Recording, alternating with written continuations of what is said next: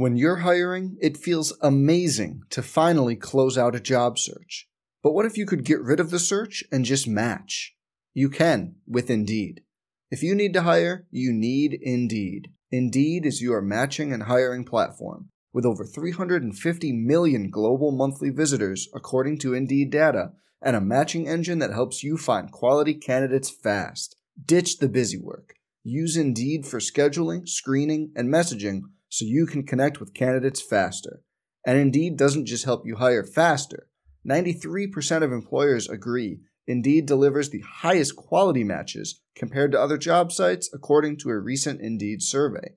Leveraging over 140 million qualifications and preferences every day, Indeed's matching engine is constantly learning from your preferences, so the more you use Indeed, the better it gets. Join more than 3.5 million businesses worldwide that use Indeed to hire great talent fast.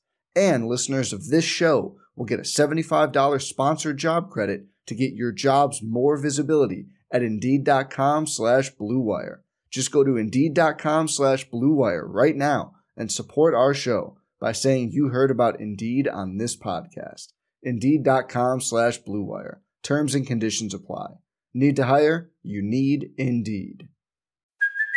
Hey, it's Kaylee Cuoco for Priceline. Ready to go to your happy place for a happy price? Well, why didn't you say so? Just download the Priceline app right now and save up to 60% on hotels. So whether it's Cousin Kevin's Kazoo Concert in Kansas City, go Kevin, or Becky's Bachelorette Bash in Bermuda, you never have to miss a trip ever again. So download the Priceline app today. Your savings are waiting. Go to your happy place for a happy price. Go to your happy price, Priceline. You're listening to From the Chair, and I'm your host, Mike Hamilton. Join us each episode as we talk to athletic directors from across America. We're going to talk about topics like leadership, career development, issues of the day, and I can promise you we're going to have some fun along the way too. So sit back, listen in, and let's dive in. Let's go. All right, welcome in. This should be a fun one today. Opportunity to visit with my longtime friend, colleague, co-pilot at the University of Tennessee, valued member of our executive team, two-time National Athletic Director of the Year, also National Fundraiser of the Year, Wake Forest graduate, Tennessee graduate, John Curry. What's up, man? I got to clarify, Mike. I was never National Athletics Fundraiser of the Year.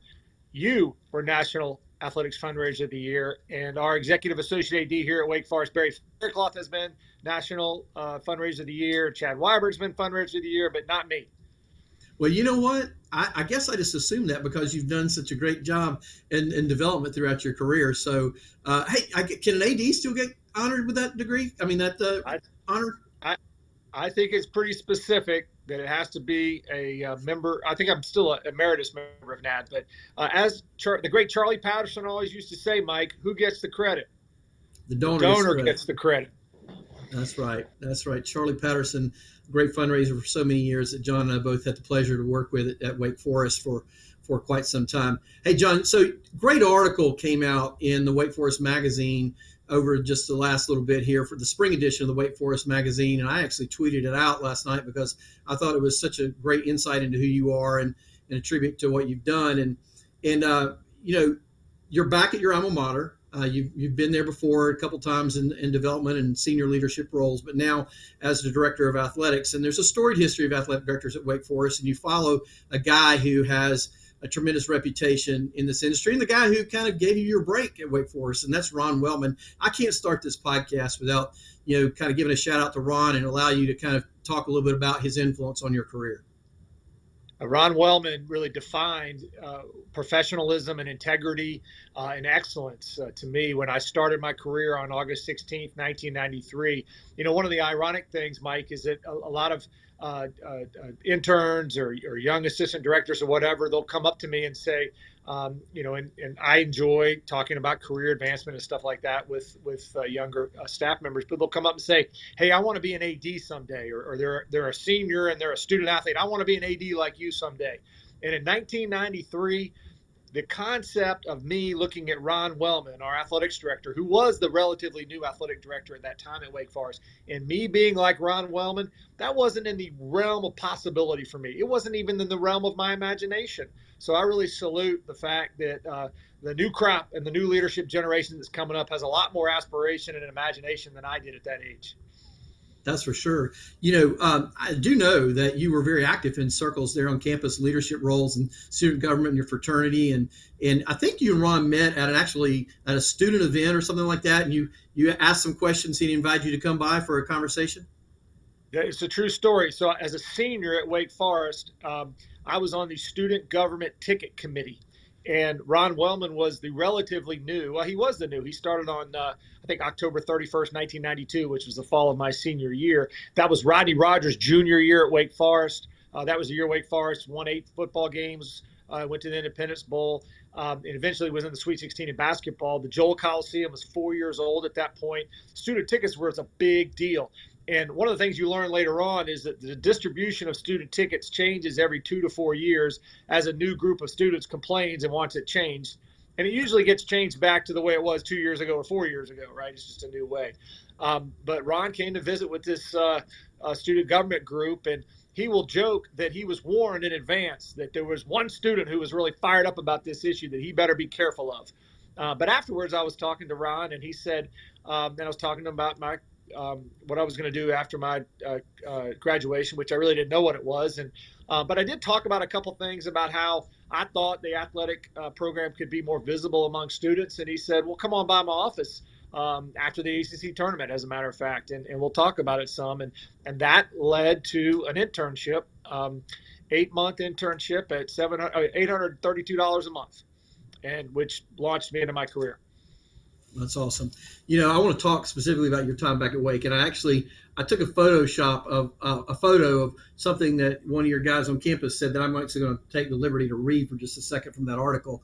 And it says this. It says, Wake Forest Athletics was chugging along nicely and doing well by all standards, academically and athletically. This is Peter Brubaker, by the way.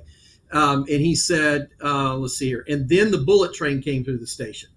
And you were already late, and you're grabbing on, and you're trying to hold on. And he's referring to you in that quote as the bullet train. And I know in that article you went on to say 2 words that you said define the time where Wake Forest is right now, and that's ascending and accelerating. You certainly, I know your energy personally from having worked with you. You've done a great job of taking the unique characteristics of Wake Forest and applying them to the marketplace. Seven FBS institutions in the state of North Carolina. What are you doing at the institution to try to make your mark, stand out among the opportunities that are there for you? Well, I appreciate Pete Brubaker, who's our faculty athletic representative's comments, and he's been a great partner, and we are getting a lot of things done. But as you mentioned before, Ron was the AD here for 27 years. And before that, Gene Hooks was the AD for 28 years, right? So you think about a place that had 2 athletic directors in 55 years, if I did my math right. What an incredible blessing for this institution. And one of the things I learned early on in my career, about a year or 2 in, I was a young assistant director, and one of my mentors came back from a meeting, and he had been with Ron, who was a relatively new athletic director back in the early mid-90s at Wake. And someone in the department had responded to a request that Ron had made. And the response from this person was basically, well, I understand what you're asking, Ron, but you have to remember we're a small school with a small alumni base, and we don't have many, and basically all these excuses, right? And Ron Wellman at the time told my boss, it was Mike Potapis at the time, said, don't ever let one of your people say this ever again, right? Don't ever let that be our excuse. And I've just tried to take that, what I learned from Ron. I had the same approach at Tennessee, I had the same approach at Kansas State, and we have the same approach here at Wake Forest. We are not one of the larger enrollment schools in the country, but we win ACC championships. We have, 80% of our students attended football games this fall. We graduated at a high level. We're performing well. We have incredible facilities, thanks to Bob McCrary and Ben Sutton and Mitch Shaw and Alan Fox and lots of other people, and Ron's vision and Dave Clausen's drive and our president's leadership. So we're not gonna be slowed down. We're gonna continue to move forward and continue to make our mark in the community. Yeah, and I'm gonna come back to the donor interaction in just a minute, but I do want to call out. You have been very consistent in your public forums talking about how you want the Wake Forest experience to be the best fan experience in the state of North Carolina. That's a bold statement, right? But I know how you take notes during games and talk to your staff about those things that you see afterwards and so forth. How do you define what it means to say the best fan experience in North Carolina? Well, let me give you an example of how meaningful feedback, right? As our friend Bob O'Dean told me one time, the AD is never celebrated, only tolerated, right? But I was out there before one of our games this year, and one of our parents of one of our football players who was a senior came up to me and said, "John, I just wanted to tell you, we've been here for 5 years. And the experience for us as parents coming to a game and seeing all the energy around the stadium and seeing the activation, and this is incredible. This is so meaningful to us, right?" And so that goes back to core values of everything we do is about student athletes. But in fact, what we're doing is we're creating an environment for people to come together inside college athletics. So when we talk about Wake Forest having the best fan experience in North Carolina, that's an aspirational goal, but it's also a mentality, right? And it's a mentality for everything we do. We're not going to make excuses. We're going to say things like this. Look, we have 30,000 people at our football stadium, right? We don't have 80,000. The good news is you don't have to wait in line for the bathroom with 80,000 people, right? We got great seats. It's intimate. The fans are engaged. And we're going to do a lot of things to make this a great fan experience. We got great highway access in the state of North Carolina. There's 1.8 million people within 30 minutes of our stadium. This is the third fastest growing state in the country. And we're going to leverage all those advantages to have a great experience for our fans right here at Truist Field, where I'm sitting today in McCrary Tower, or across the street at Joel Coliseum. That's awesome. So one of the things that ADs are often measured on is hires, coaching hires specifically. Obviously, your administrative hires matter too, but coaching hires gets the notoriety many times. And, you can look at your career and every coach you've hired has had success. At Kansas State, Bruce Weber, back to Tennessee, Tony Vitello, Chris Woodruff, Steve Forbes at Wake. And I know there have been a number of other coaches. Talk to me a little bit about what you look for in coaches, what matters to you in coaches, what you think sets a successful coach apart from someone who might not have the same level of success. Sure. Well, I guess every athletic director would start off talking about integrity and character, and those are givens, right? And the process to assess those things is really where an athletic director's value is shown in terms of relationships and contacts and those kind of things. One of the most overlooked elements of success, from my perspective, is intelligence. And there's many examples of, I think, over time. I think it's gotten better and better because people have done a better job of grasping this. But the coaches we've hired, whether it was Grant Robbins, who was our golf coach at Kansas State, who we hired, who brought Kansas State into the NCAA championships last year for the first time in 30 years and things like that. Or you mentioned Vitello. Those are all smart people, right? Our women's basketball coach right now is Megan Jebbia, who we hired from American University. And the intentionality of everything she does, and the way she ties it all together, the way she can communicate with multiple constituencies. Last Thursday night, we beat Louisville. First time we've ever beaten Louisville. The next morning at 9:30, she was in a committee meeting of our university board of trustees, and she just knocked it out of the park in that environment because she's smart and intentional about what she does and says. I think those are really important characteristics. So part of having those coaches be successful is providing them with the right resources. And it's student athlete support, it's medical, nutritional, training, all those kind of things, obviously facilities. And we alluded to it a moment ago, you've got a group of folks who have really come alongside the university and said, hey, we're going to meet the mark in terms of what's expected to perform in the ACC and nationally. You mentioned 3 or 4 names, Mitt and Ben and Bob and Alan. I know there are many, many more at Wake Forest that have contributed to the success. But somebody has to step out, right? And those guys were stepping out, and that's really been a catalyst for so much of what you've done in your new facilities. Maybe speak into a little bit about the momentum around that and how you guys are aligned in trying to accomplish what's necessary for your coaches and your student athletes to have the resources to be successful. Well, you and I both started our fundraising education at the heel of foot of Charlie Patterson years ago. And, you go back to the 5 I's, right? Identify, inform, involve, interest, and invest. I hope I said them in the right order. Yeah. I think one of the things that's we all reflect on in the development enterprise, and as I say that, I think about our great friend Kurt Goldbrand, who passed away last week, is that these relationships that are created with donors become lifelong, really, really special relationships if you truly go into them with the idea of finding out what's important to the contributor, what's important to the donor. And you go into it with the idea of really almost like, what can I provide as an athletics director, or as an athletics development director? What can I do for you, Mr. Donor? It's not about what we need. It's about what do you want to see? What's your vision? Bob McCrary, I'm sitting in Bob McCrary's suite at McCrary Tower. And Bob McCrary is a quintessential example of everything that has ever happened good in college athletics. I mean, he literally came to Wake Forest on a football scholarship in 1956 from a home in Western North Carolina that had no indoor plumbing, right? And now he has given over $55 million to Wake Forest athletics, most of it for Wake Forest football, because he wants our student athletes to have an incredible experience. He recognizes the impact it has on our community, and he wants to win, right? Those are all good things. He's a great American and a great Wake Forester. But they've done a great job at Wake Forest, going back to the original group of athletic fundraisers of engaging with Bob. There were people at Wake Forest that invested in Bob, whether it was our old trainer, Doc Martin, or whoever, Barry Faircloth's work with Bob, but also having that group of lead donors really engaged in going around like they did long before I was here, 10 years ago, going around and looking around the country at the things that other people were doing and building a vision of what could be done at Wake Forest. And now, as we say, we want to be the place that people are coming to see what we're doing.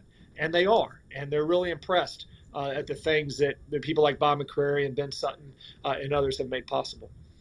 One of the unique stories I've found about your time raising dollars and working with donors, and I think I mentioned it, this Chad Weiberg mentioned this when I interviewed him a couple months ago, talking about the friend that you guys made at Kansas State, who part of the development process, if you will, was actually taking this gentleman to Europe and touring World War II battlefields. So, speak to that a little bit, if you would, too.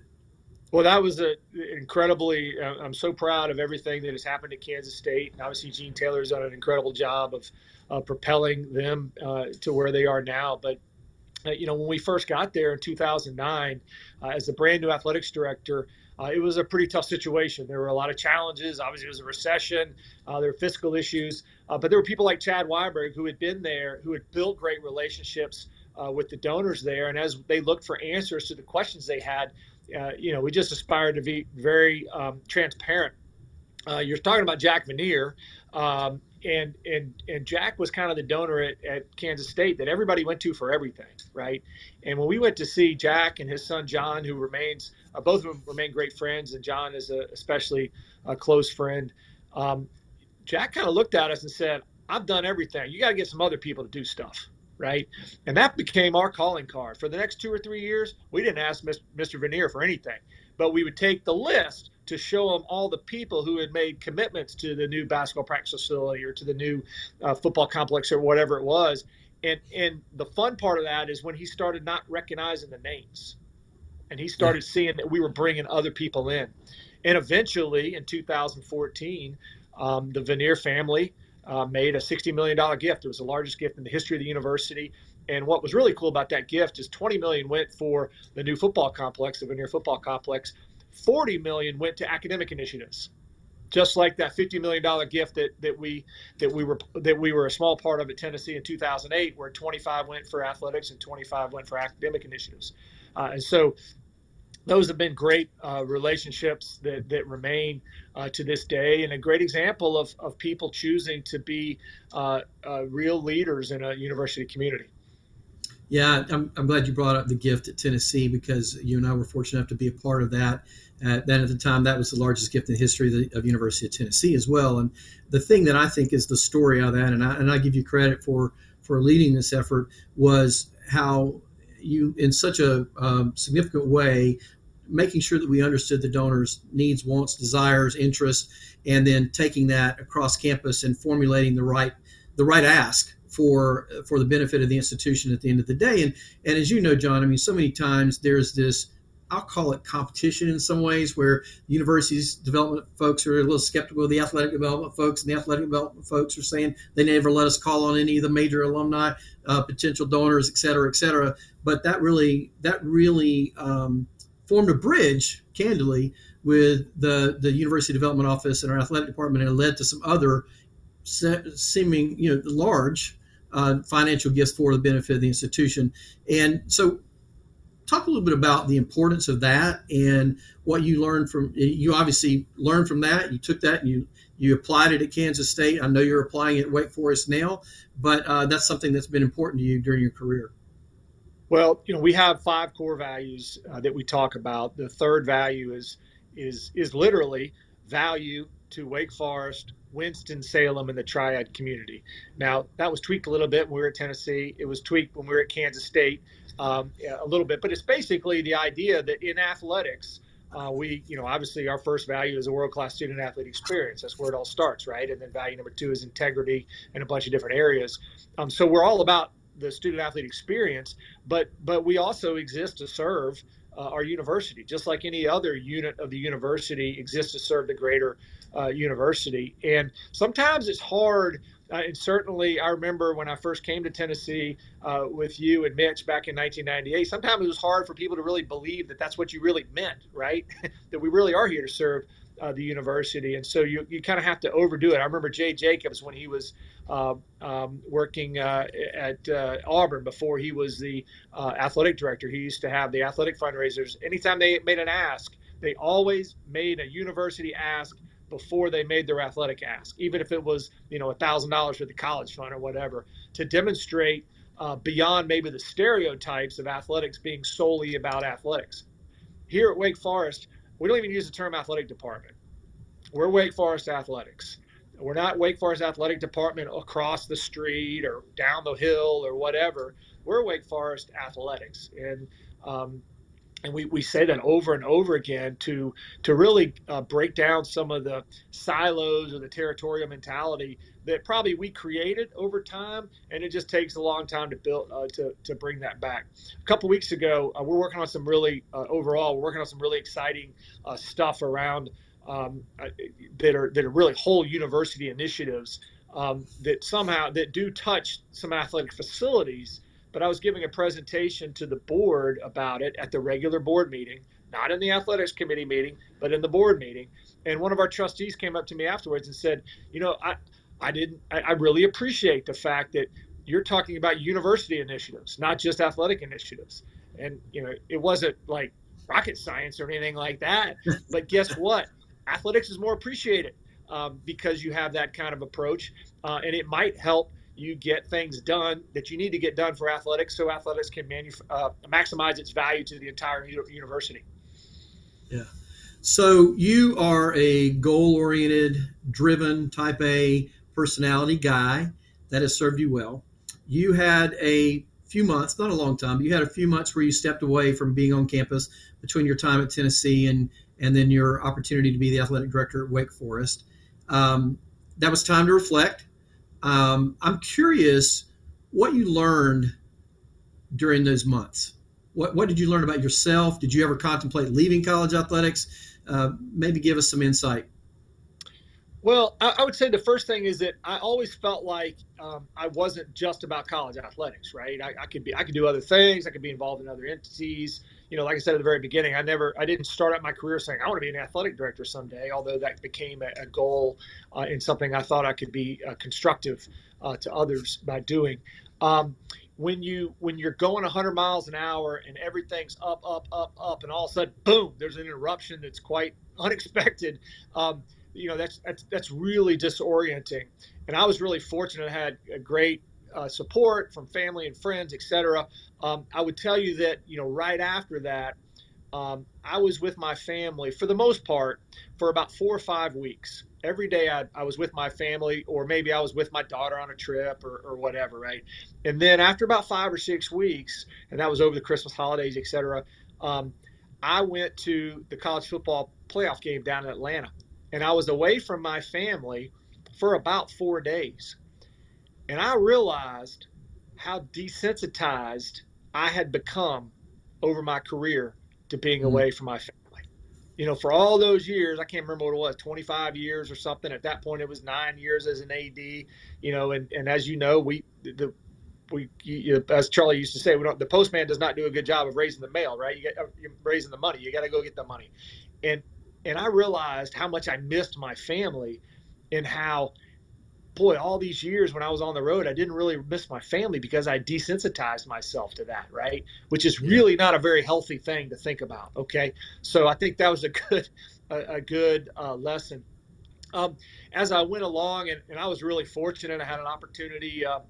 Chris Howard called me and asked me to come up and be an executive in residence at Robert Morris University in the business school for a week. And then I became affiliated with Columbia University as an adjunct professor in sports management. And I've taught that class 5 years in a row now.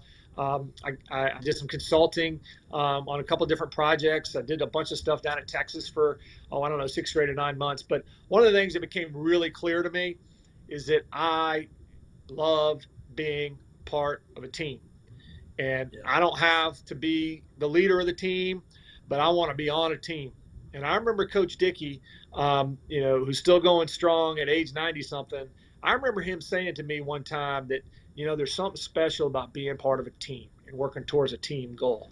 And so I appreciate people who can be independent and all that kind of stuff, but I'm a team guy. I love being a part of a team goals. Understanding what the president's goals are and trying to figure out how I can help with those goals. I love being part of a team, and I'm really lucky that President Hatch and the board gave him the opportunity to rejoin the Wake Forest team. Oh, I'm glad they did too, John. We both understand and know the power of relationships, and I know you have a small group of guys that fellow athletic directors that you guys get together occasionally and talk about things, personal lives and professional lives. And then I also know that you value mentors and being mentored, but serving as a mentor. The role of relationships, both with peers and others in your life, talk about the importance of that, if you would. Well, the relationships mean everything, right? And I'm really lucky that I was sometimes I kind of said that on that Wake Forest article, that first group that I worked for, I was just lucky that I had people that cared as much about my goals as I did. And in fact, people that believed in things that I didn't know I could do. Right. And that's like providential that I was in those kind of situations, starting out at the very beginning. I mentioned like Charlie and Griffin and Mike Patabas and Ron, you at Tennessee. I can remember those days. I often joke, I think I interviewed for 7 or 8 AD jobs before I got the K-State job. And every job was better than the last one I'd gotten rejected for.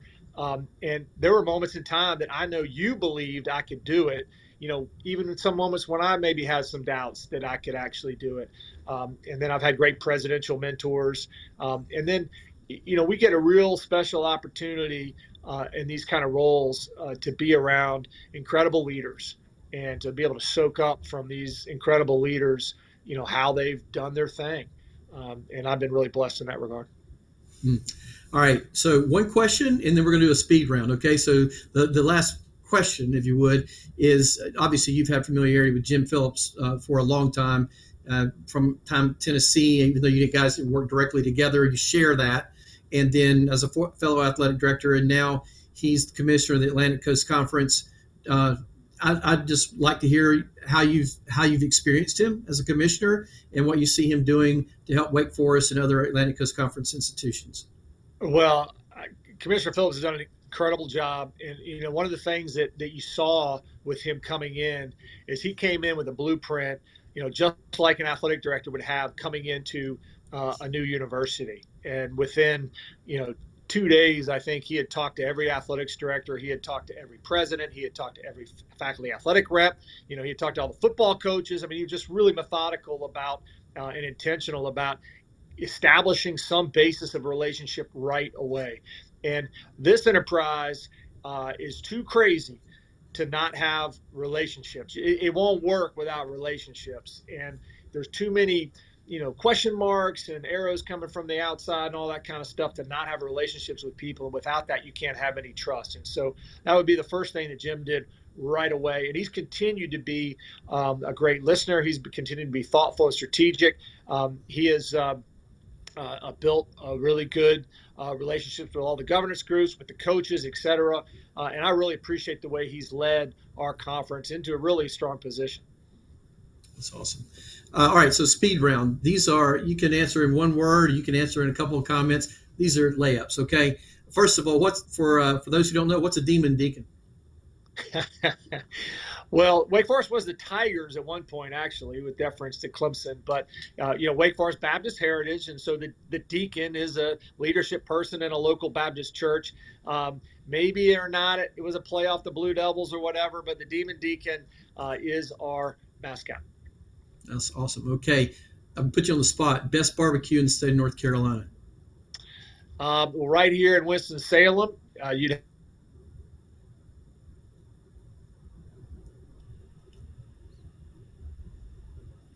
right off of Business 85. Awesome. Okay.